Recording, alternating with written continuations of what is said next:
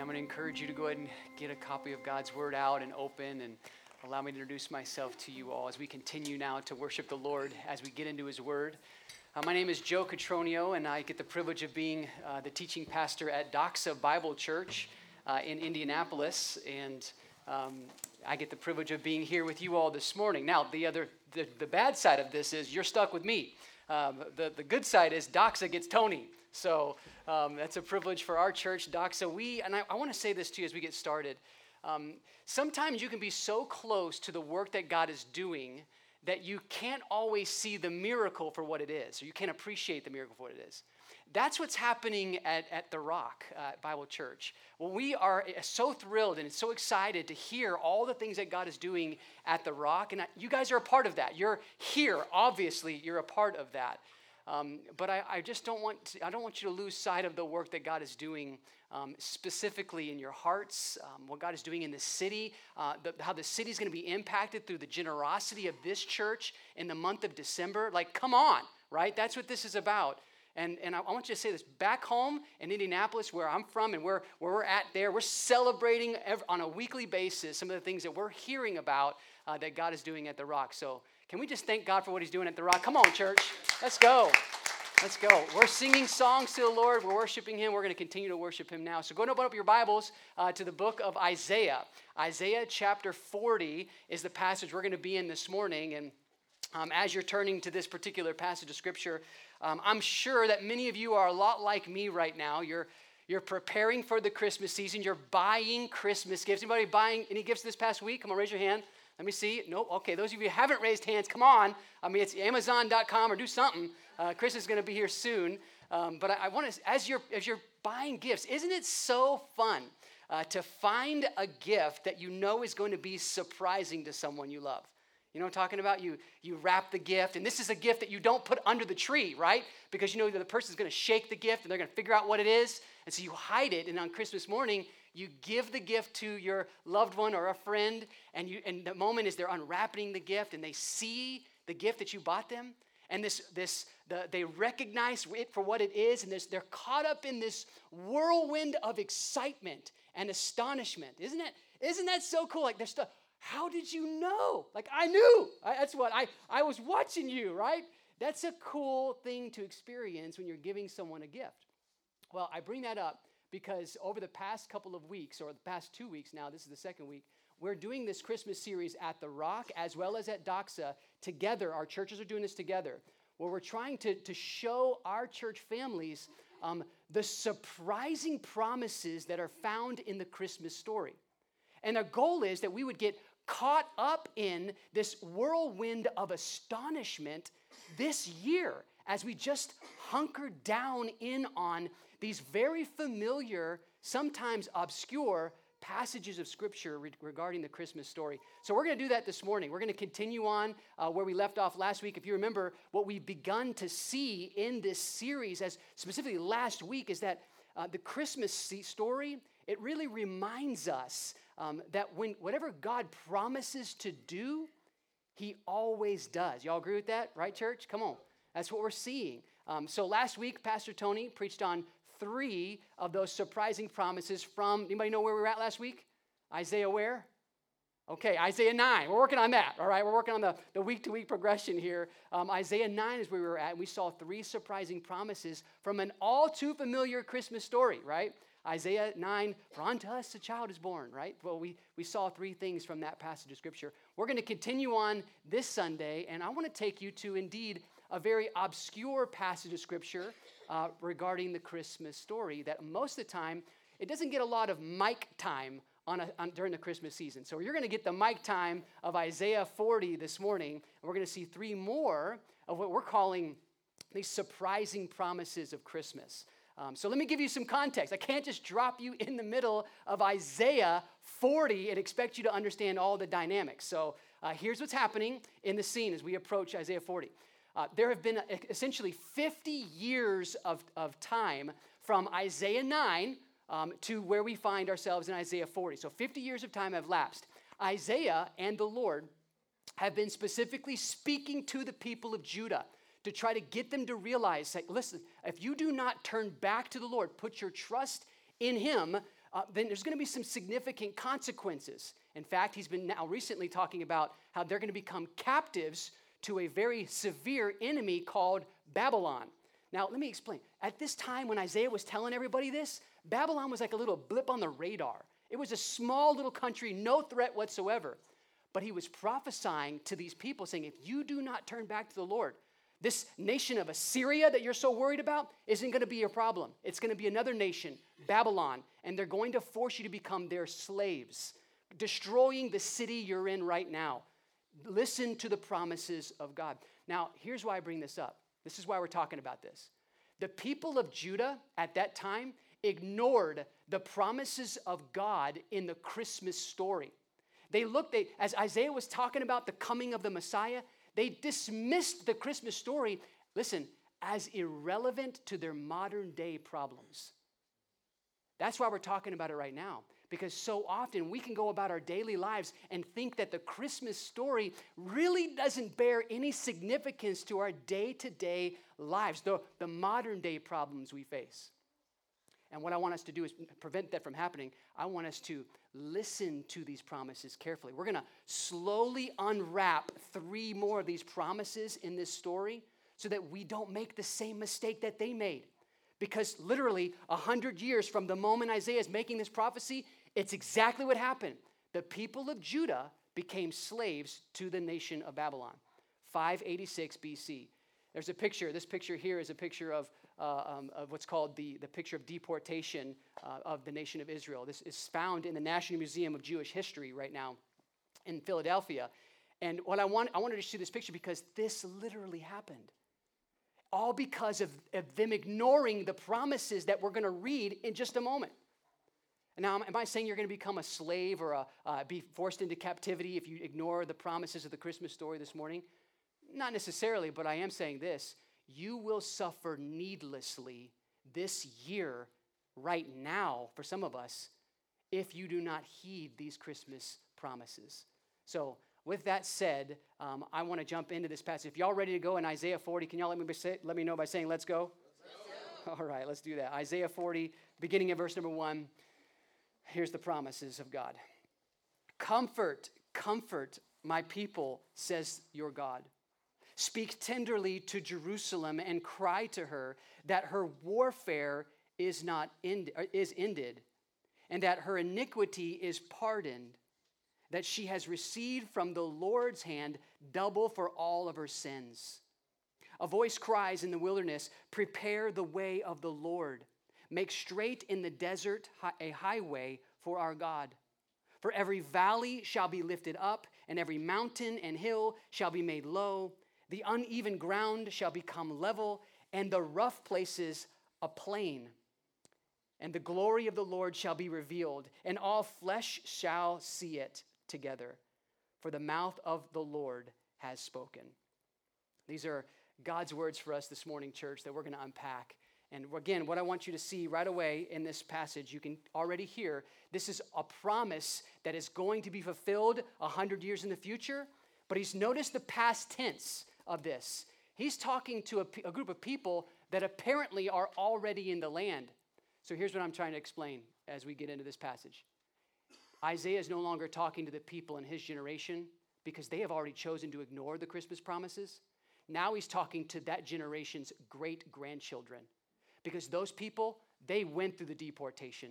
Those people are literally in the land of captivity, and God wanted them to remind them, hey, as bad as it may seem right now, I have not forgotten you. You are still my people. And so he gives them these promises, these precious Christmas promises. How many of you all have read this passage before and you thought, oh, that's about the Christmas. That's about Christmas storm. Nobody does that, right? But this particular story appears in all 4 of the Gospels in your New Testament regarding the Christmas of the birth of Christ and the coming of Christ. So we're going to unpack it. I'm going to show you these 3 promises. If you're taking notes, I encourage you to write it like this. According to this passage, what we're seeing is God promises to bring with him 3 things when he comes to be the Christ in this world. The first thing is this. God promised to bring his comfort into your pain. Right away we see that in this passage. Very first verse, we're told, God tells Isaiah, hey, speak to the great-grandchildren that are in the land of captivity. Comfort my people. Interesting, right? Right away we hear this. We see the heart of God in this passage towards the people of God. And now I want to do something because even though I gave you that context, I realize that there's still a major gap that we've got to cross. I need you to sit with me in the context in which these people find themselves.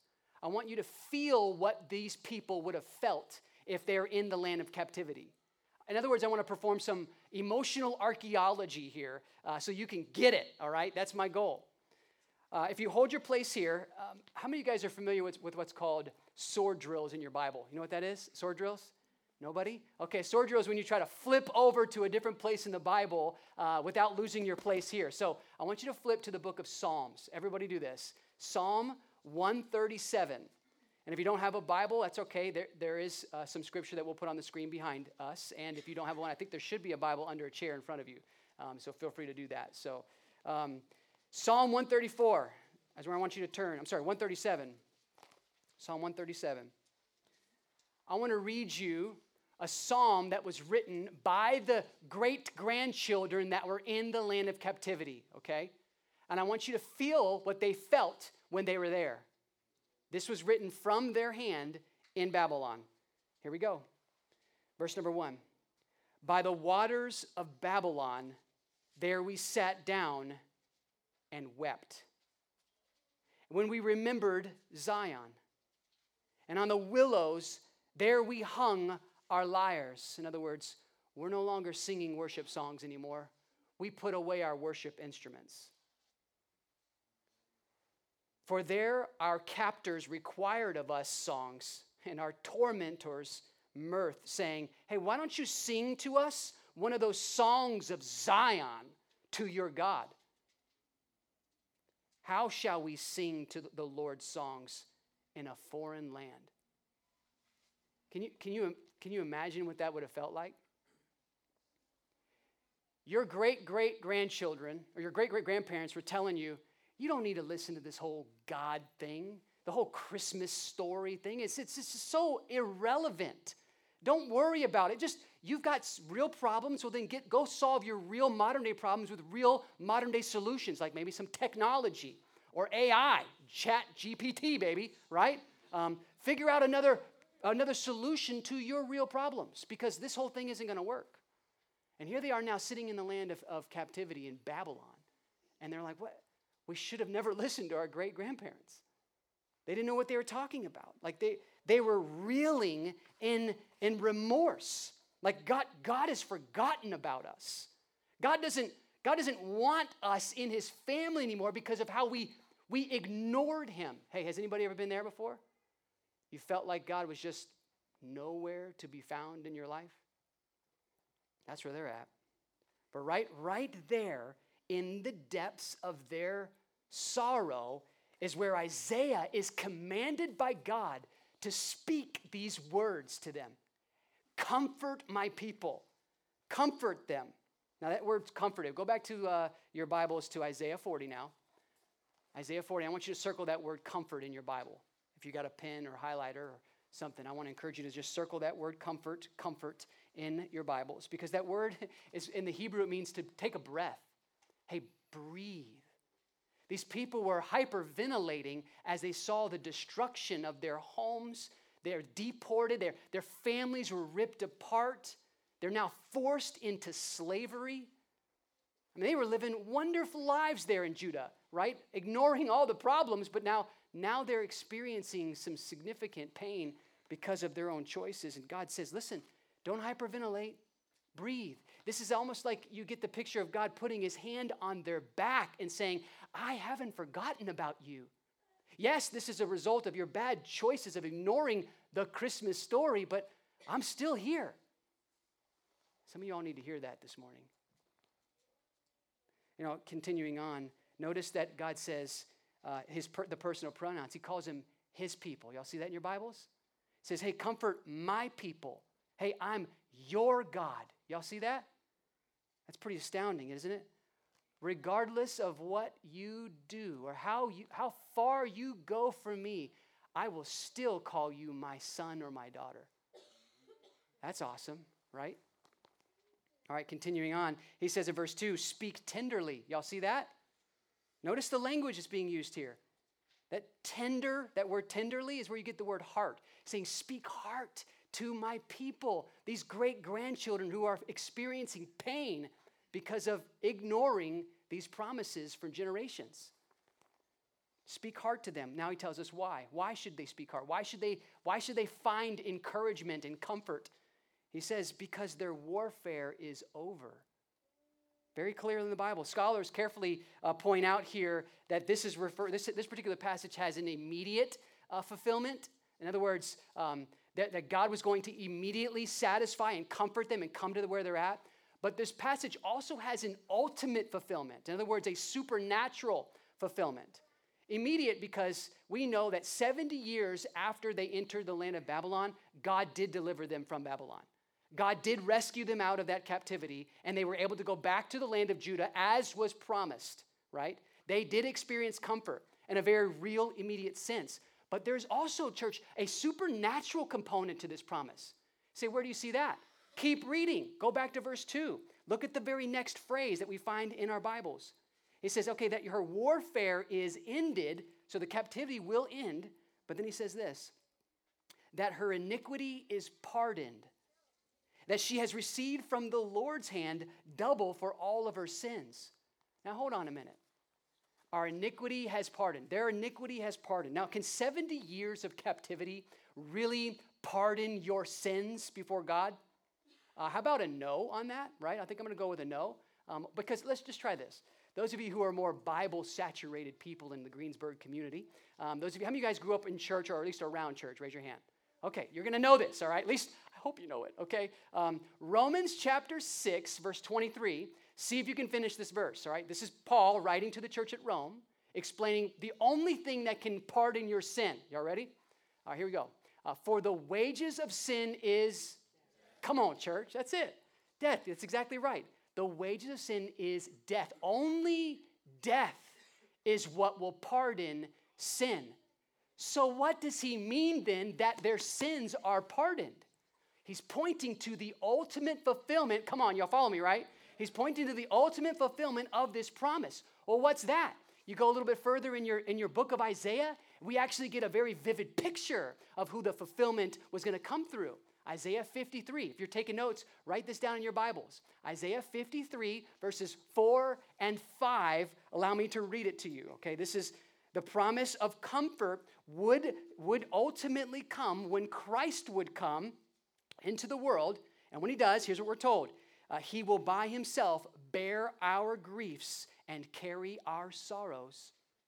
He would be the one who would be pierced for our transgressions, and he would be crushed for our iniquity. By his wounds, see if you can finish, we are healed. That's right. So in other words, when Christ Jesus would come into the world, he would by himself die the death that is deserved by humanity in order to pardon their sins. This passage is pointing us to the coming of Christ. It was the ultimate fulfillment of comfort.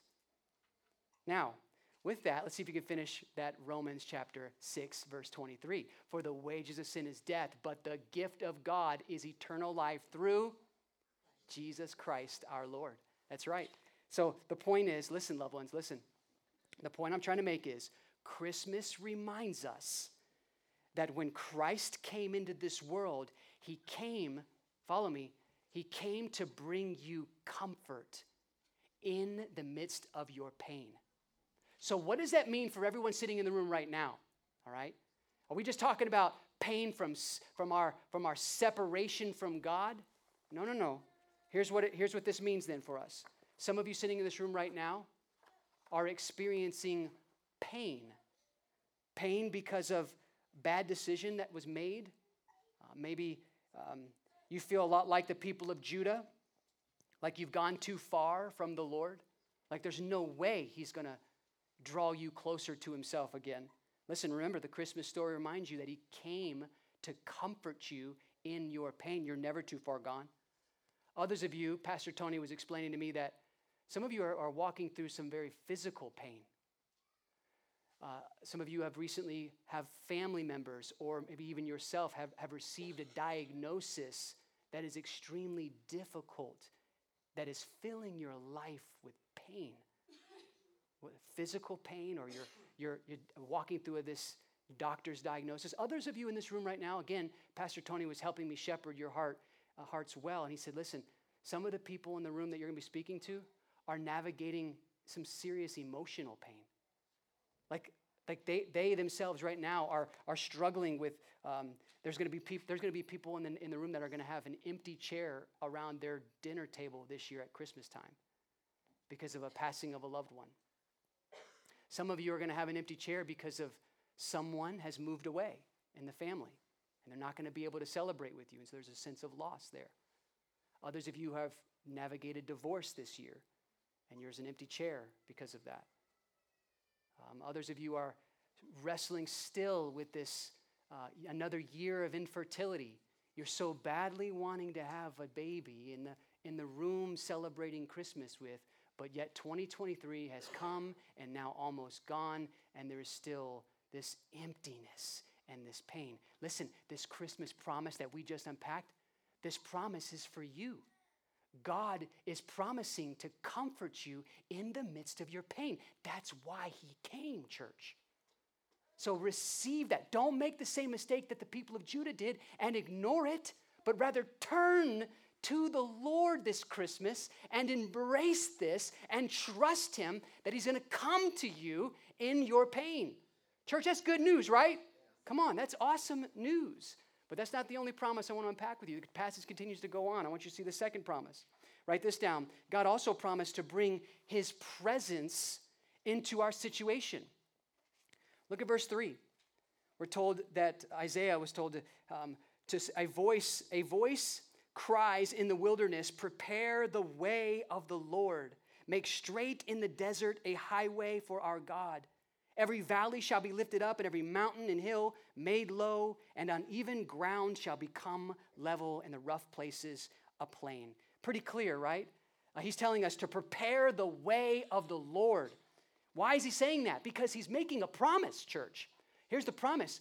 God himself is going to break into humanity's activity. God himself is going to come to where you are at right now and help you. Very clear, he's telling you to prepare the way of the Lord because he is coming to you. I love that, right?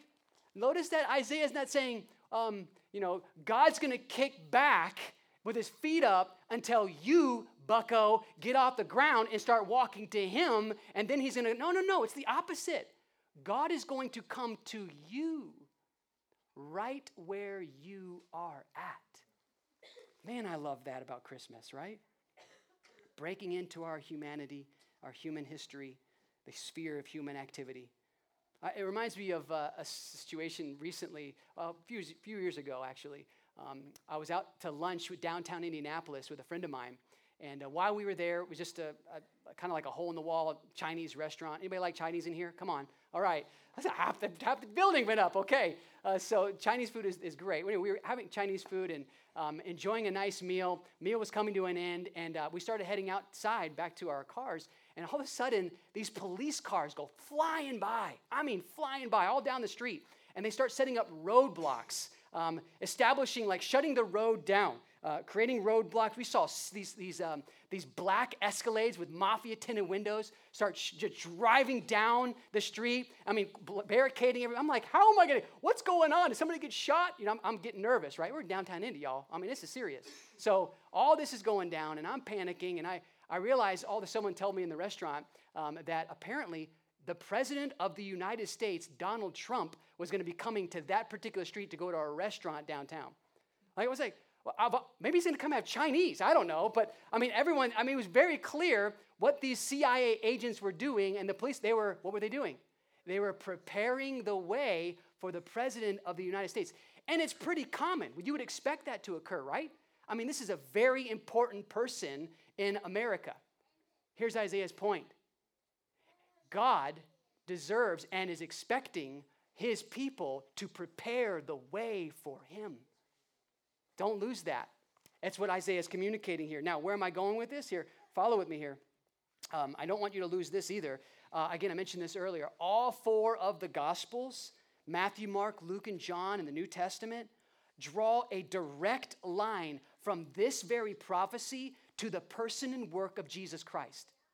Specifically pointing to John the Baptist, who was going to be the voice in the wilderness crying out, "Prepare the way of the Lord."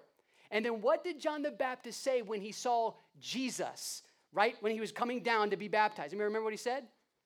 "Behold, the Lamb of God that takes away the sins of the world." That's what he said to him. Now, I bring that up because I want to explain to you, Jesus, the fulfillment of this promise, came. He literally came and he entered into our human activity so that you and I could experience, follow me, the presence of God in our situations. Now, let me give you some explanation. Now, when we think about this passage, usually when we come to this particular point of the passage, we try to figure out how this relates to our own lives today. All right, when we can easily dismiss this passage of Scripture because, after all, Jesus already came, so we don't really have to prepare the way for the Lord anymore, right? That ship is sailed. But let me push back on you for just a minute if you're holding to that logic, because so many Christians who've grown up in church their whole lives hear this passage of Scripture and think, well, that was for the back then they had to prepare the way of the Lord, not so much for us sitting in the room today. That's wrong. How many of you sitting in this room are longing to see God show up in a very specific situation in your life? Raise your hand. You long to see God show up, right? You are even praying, God, show up. I want to see you move in this situation in my life. If that's the case, this passage is providing you helpful insight on how you ought to be preparing the way for the Lord to show up in your situation. Here we go. I want you to see this. And before I even do that, I want to get you thinking about that, everyone in the room. Where do you long to see God show up most in your life? For some of you, maybe you're longing to see God show up in your marriage. You want God to show up in your kids' lives. Maybe you want to see God show up in your job situation, or you're struggling with some financial insecurity right now, not knowing what was coming next. Hey, listen, let me help you with this. Isaiah tells us very clearly how to prepare the way for the Lord to show up in our situation. And I want you to see it here. Go back to your Bibles. Again, I want you to see it in verse number 3. Actually, let's pick up in verse number 4. He tells us, first of all, he says, every valley shall be lifted up, and every mountain and hill shall be made low. The uneven ground shall become level, and the rough places a plain. Hey, if you're taking notes, I want to encourage you with this. Write this down. The first way you and I can prepare the way for the Lord to show up in our situation is simply this. Maybe we need to lift up our valley to the Lord right now. Some of you are walking through a very difficult situation. Be that your job, be that your family, a health crisis, whatever is the valley that you are walking through, Isaiah and John unite their voices together and are telling us loudly and clearly, prepare the way of the Lord by lifting that up to the Lord. Lift it up to him, right? God, I lift up my relationship with my parents to you as we get ready to go to spend time with them at Christmas. And it's not good. The relationship is broken. God, I pray that you would, I want to lift up to you my job situation. I want to lift up to you my school. I'm trying to make good grades this semester and I'm struggling. God, I lift up, you named the valley, but this is what Isaiah is telling us to do. Lift it up to the Lord. Hey, write this reference down. Psalm 55, verse 22. I'll read this to you. Psalm 55, verse 22 says this. Cast your burden on the Lord, and notice the two promises, and he will sustain you, and he will never allow or permit the righteous to be moved. Do you hear that? As you lift up that valley to the Lord, he's promising that he himself is going to sustain you through it. And he himself is not going to permit you to be shaken or to be taken advantage of by evil. In other words, evil will not prevail over the situation because God will bring it all around to your good. Come on, church. Do I hear an amen? Like, this is good news, right? Telling you how to prepare the way for the Lord. We need to do that. We need to do that. Lift that valley up. Okay, here's the next thing. Write this down. Not just lift up your valley to the Lord, but also get low. This is going to have to strike some of us pretty hard and pretty clearly. We need to get low. I don't know if you realize this, but Jerusalem at this time, Jerusalem has been and has always been on a hill. There are mountains surrounding Jerusalem all around. And on this particular passage, what he's saying is God is going to come. And as he's coming to you, there's something you need to do. Get low. In other words, what we need to do is prepare the way of the Lord by humbling ourselves. Tear down our pride and our self-sufficiency in order to actually prepare the way for the Lord. And notice, by the way, it says prepare the way of the Lord. Y'all see how it's capitalized, L-O-R-D in your Bibles? Y'all see that? That's called the tetragrammaton in Greek, in Hebrew. That means this. It's the personal name of Yahweh, referencing his sovereignty. Isaiah is doing something very purposeful here. He says, God is the Lord of lords. He's the king of, you finish it. What is he? King of kings, right? He's saying, let's get the right perspective here. Like God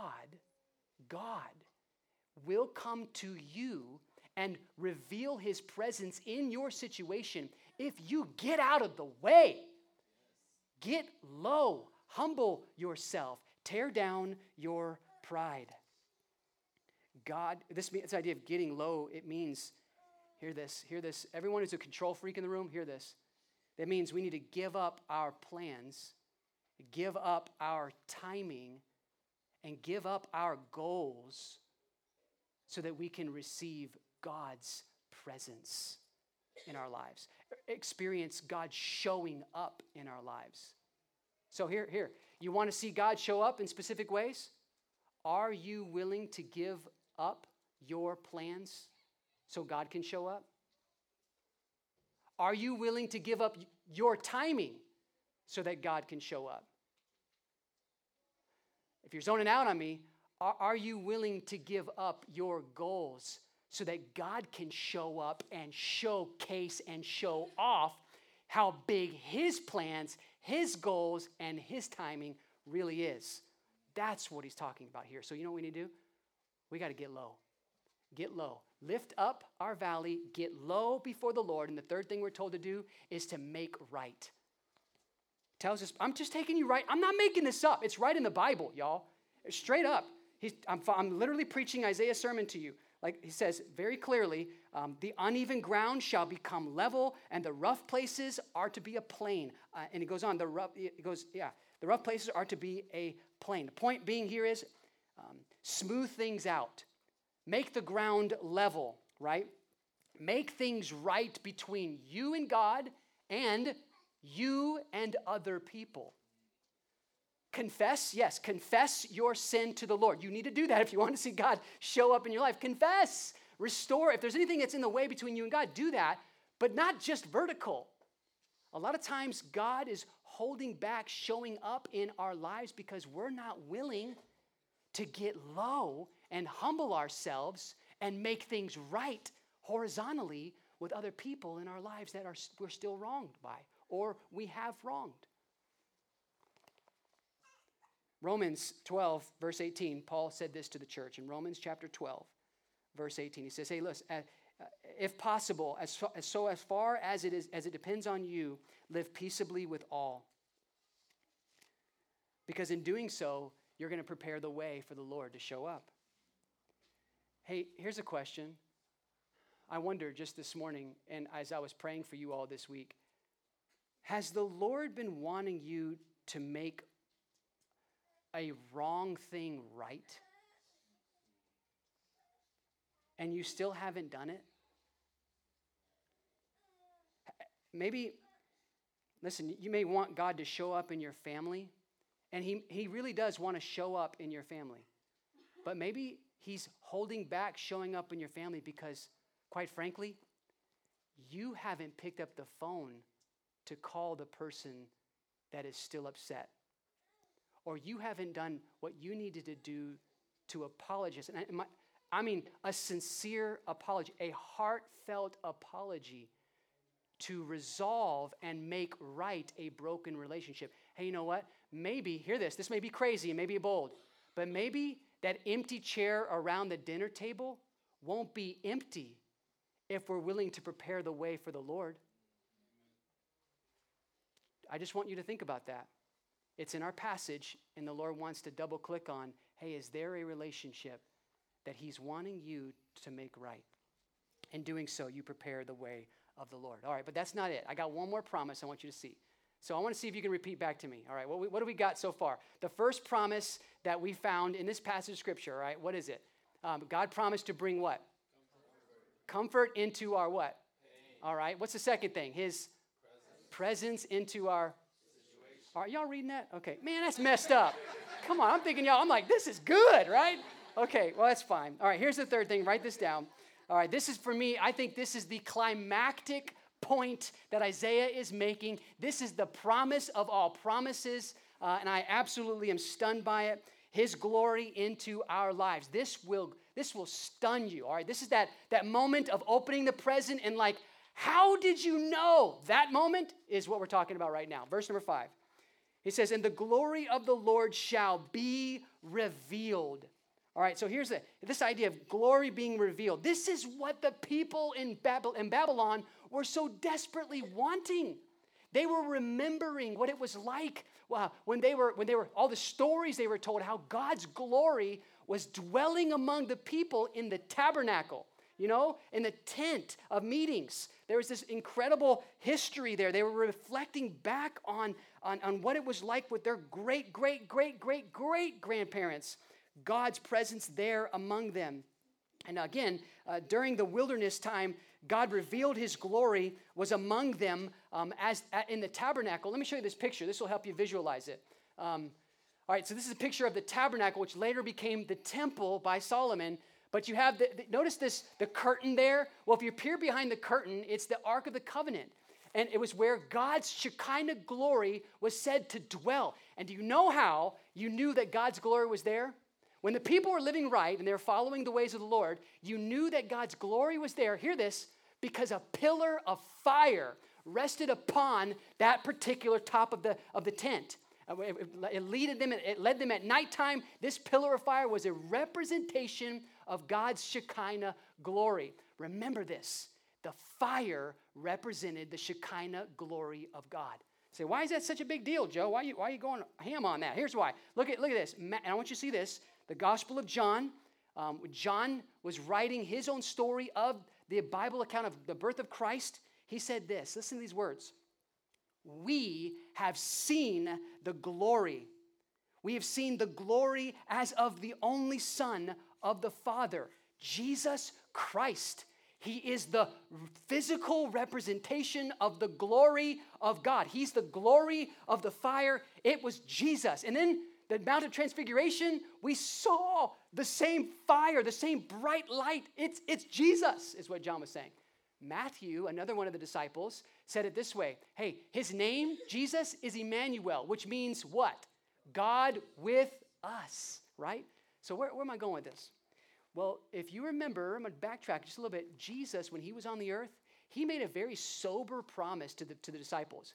He said, listen, whenever I'm going to be crucified, I'm going to be laid down and buried, and then I'm going to be resurrected from the dead and ascended. But when I ascend into heaven, my glory, my presence will no longer be with you. And there was this moment of like, well, what's next? If you're not going to be with us, what's going to happen next? And he says, that's because my glory is going to be inside of you. Say, what? What does that even mean? Well, in Acts chapter 2, you fast forward, and now you're with the disciples. Jesus is ascended into heaven, and now the moment happens. The promise is fulfilled. Acts chapter 2, let me read you what happened on the famous day of Pentecost. All right, here's what happened. Acts 2, verse 3 and 4. And divided tongues of fire appeared to them and rested on them. Now, why in the world was there tongues of fire on them?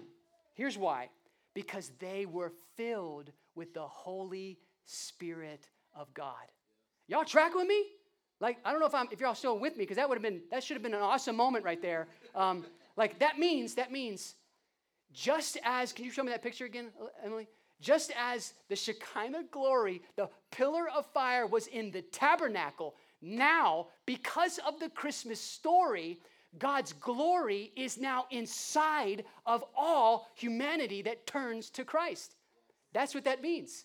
The glory of God inside of humanity. Now, let's just, all right, this is my I won't say that. Let's just entertain this thought a little bit more, okay? How do you think Moses would have felt hearing this promise? Moses he wanted to be in God's presence. He wanted to see the glory of God. He said, look, I'm going to tuck you away in the cliff, and then when I do that, I'm going to let my glory pass by, and you'll see my backside. That's all you're going to see. Moses longed to see the glory of God. And here we are, sitting in a room as some of us, born-again believers, believing in the Christmas story, and the glory of God is dwelling inside of us. The same fire that was there in the tabernacle is now inside of us. We have become the tabernacle, okay? The only thing I could think of in this moment is to imagine what Moses would have felt like. The Bible says that whenever he got close to the presence of God, he took his shoes off and he laid his face on the ground and worshiped the Lord because of his awesome glory. And that glory is inside of us. How do we respond? Well, maybe the response is actually found in the book of Acts in a surprising way as the day of Pentecost unfolds. Let me read it again, and I want to highlight something that I think is not accidental. The story goes on and says again, on the day of Pentecost, and divided tongues of fire rested on them. Follow me here. Tongues of fire. What's so special about tongues? Well, maybe it's perhaps the best way we should respond to the gleaming reality that the glory of God is inside of us. That means maybe we should be tasting and delighting in and enjoying in the glory of God, something that Moses longed to experience. You and I get that privilege of tasting that. We get to experience the fullness of that, gaining continual proximity and being in God's presence during the Christmas story. It's all because of Christmas. Not just that, tasting, yes, but also telling also other people.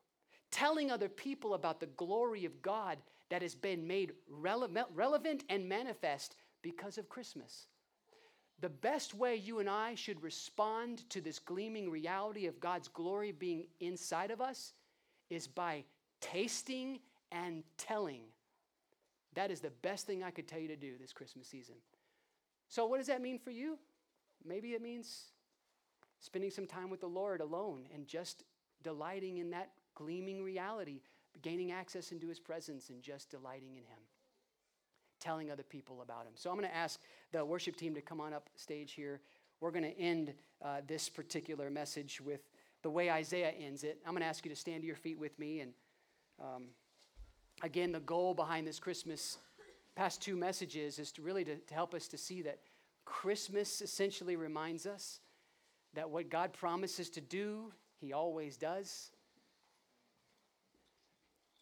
Again, Isaiah, in the end of this particular prophecy, he commands these people of Judah to do something.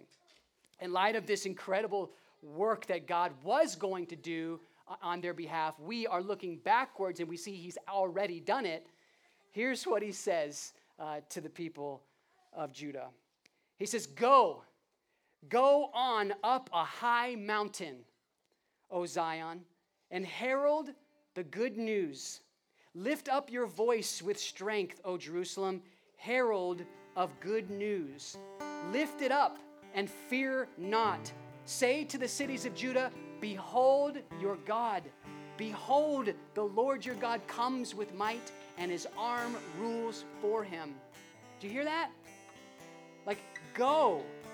Tell it on the mountains. That's what he's saying. Like, I'm not making it up. Christmas story, Christmas song came right out of Isaiah 40. Say, Joe, that was a cheesy move there. That was totally cheesy. No, it's not cheesy at all. What I want you to do is step back and see the origin of where these Christmas songs came from. What this Christmas season is all about. It's celebrating the surprising promises of Jesus Christ our Lord. Let's sing this all too familiar hymn. Go tell it on the mountains.